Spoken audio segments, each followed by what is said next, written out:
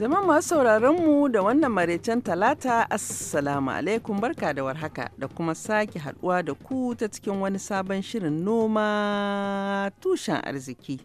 To yau dai shirin zai mai da hankali akan yankin tafkin Chadi da tasirin yankin ga tattalin arzikin Najeriya a zamanin da yankin arewa maso gabashin kasar ke zamna lahiya da kuma yadda a halin yanzu tashe-tashen hankula da hare-haren 'yan Boko Haram suka hargitsa wurin. Suka kuma tursasa ma dubban ɗaruruwan mazamna yankin tarwatsewa a cikin Najeriya da kuma ƙasashen da ke makwabtaka da ita. Da farko za mu fara da tarihin yankin tafkin Chadin tare da shugaban ƙungiyar masuntan yankin a jihar Borno a tattaunawarsu da wakilin Haruna Dauda biyu.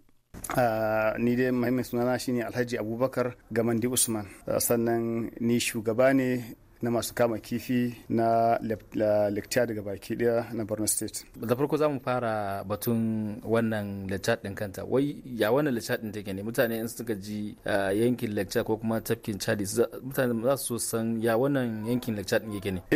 Wato lecture wato wani wuri ne mai fadin gaske a da, kuma har yanzu yana da fadi madadin gwargwadon shi, amma wuri ne wanda ya suna a taimaka ma al'umma, yake da fadin gaske. A da a rubuce yadda muka samu da yake shekarun hudun ba su kai wancan lokacin ba, da duk da dai mun dan ga wani sashi daga na lokacin, masana sun ce yana da fadi na square meter zai kai 25,000 a wancan lokaci din. To amma yanzu kwararowar hamada, canjin yanayi da abubuwan da suke faruwa dai haka da bushewan wurin, to ya kawo yanzu ya ragu, ya zo zuwa baya, wanda yake a tsarin masana yanzu suna ganin ba zai wuce irin square meter kamar 9,000 zuwa ko 12,000 haka. Ya ragu sosai a yanzu din, ba kamar yadda yake a dadin ba, haka yanzu ya samu raguwa sosai. Me kawo kake ganin tsukewan wannan ruwa? Wato wannan tsukewan ruwan akwai al'amura da dama wanda yake masana suka gansu, kuma na daga cikin tafiye-tafiyen da muke a kasashe daban muna mitin, sukan gaya mana abubuwan da yake kawowa, kuma mu ma muna ganin abin da muke gani a idonmu. Mu dai abin da muke gani a idonmu na daga ciki karancin ruwan sama yana kawo ma waton tafkin Chadi din koma baya, kuma sannan akwai dam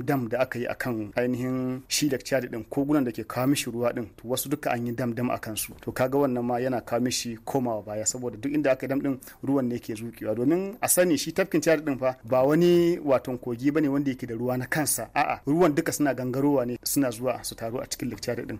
To waton akwai kamar Kamagu, Yobe, wannan kaga shi ma na daga ciki, ɗaya daga cikin wanda yake ba wannan Chadi din ruwa. Sannan akwai Shari wanda yake shi ma shi ne yafi ba da ruwan ma gaba daya. Sannan akwai Sharin a cikin Chadi ne. Sannan kuma akwai Lagoni wanda yake shi ma daga wajen Kamaru da Najeriya nan suke fitowa, suke haduwa, su ma duk suke zuwa a cikin wannan lecture din.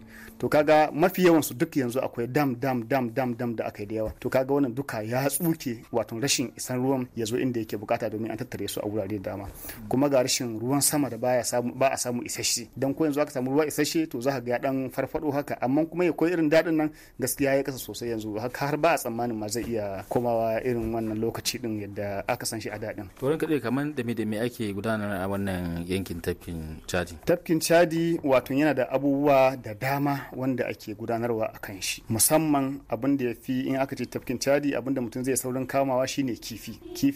Tafkin Chadi wato yana da inda yake ba da gudunmuwar kifi mai yawan gaske, wanda tun da akwai kifi, har yanzu ma kuma da kifin yake raguwa ma, amma har yanzu din akwai kifi dai gwargwado wanda ake samu. Sannan kuma akwai noma, wato wuri ne wanda ake noma, ake samun amfani da yawan gaske a wannan wurin, saboda shi yana da ƙasa mai kyau, kuma ƙasan shi din ba ta wahal da masu noma, kamar irin sai an sa taki mai yawa, kuwa sai an yi kaza. To gaskiya shi tafkin Chadi din ƙasan shi din tana da waton albarka da danko da amfani, yadda duk abin da aka sani amfani akan same shi. Sannan kuma akwai kiwo da ake yi. Shanu in ka ga yadda suke girma a cikin wannan tafkin Chadi din daban ne daga wasu wurare din. Yadda shanun mu suke girma, idan ka duba yankin tafkin Chadi, ko a kasuwa ka je aka kai shanun mu irin kurmi, idan zaka tafi daga inda ake sayar da kifi a shanu, to za ka ga namu din suna da bambanci da sauran shanu, domin namu din gaskiya suna samun wato ciyawa mai kyau a tafkin Chadi din. Sannan kuma ga kasuwanci yana tafiya, domin tafkin Chadi din ya hada kasashe guda 4: Niger, Kamaru, Chadi, Najeriya, Uba. Kaga duka wannan wurin wato amfanin da ake amfanuwa a tafkin Chadi gaskiya amfani ne ba kaɗan ba na wargi ba, akwai amfani sosai. To kamar suwa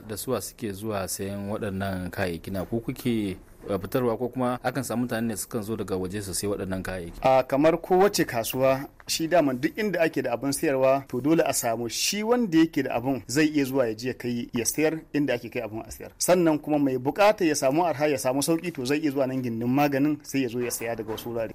Wanda suke daga nisa za su iya zuwa domin waton shi inda da aka ce nan ne ake haifar da abubuwa ake samar da shi to zai zama akwai arha. Dole idan aka ce kifi za a samu mutane daga sassan Najeriya nan kakaf ba inda ba a zuwa Lake Chad a sai kifi. Haka kuma sassan Najeriya gaba daya ba inda ba a zuwa Lake Chad a sai shanu. Sassan Najeriya gabaki daya ba inda ba a zuwa Lake Chad domin a sai amfanin gona. Domin amfanin gonan mu ma yana da bambanci da na wasu wuraren a cikin Najeriya. Lallai. To ko me ya bambanta amfanin gonan yankin tafkin Chadi da na sauran sassan Najeriya? Dausayin ƙasar ne ko kuwa?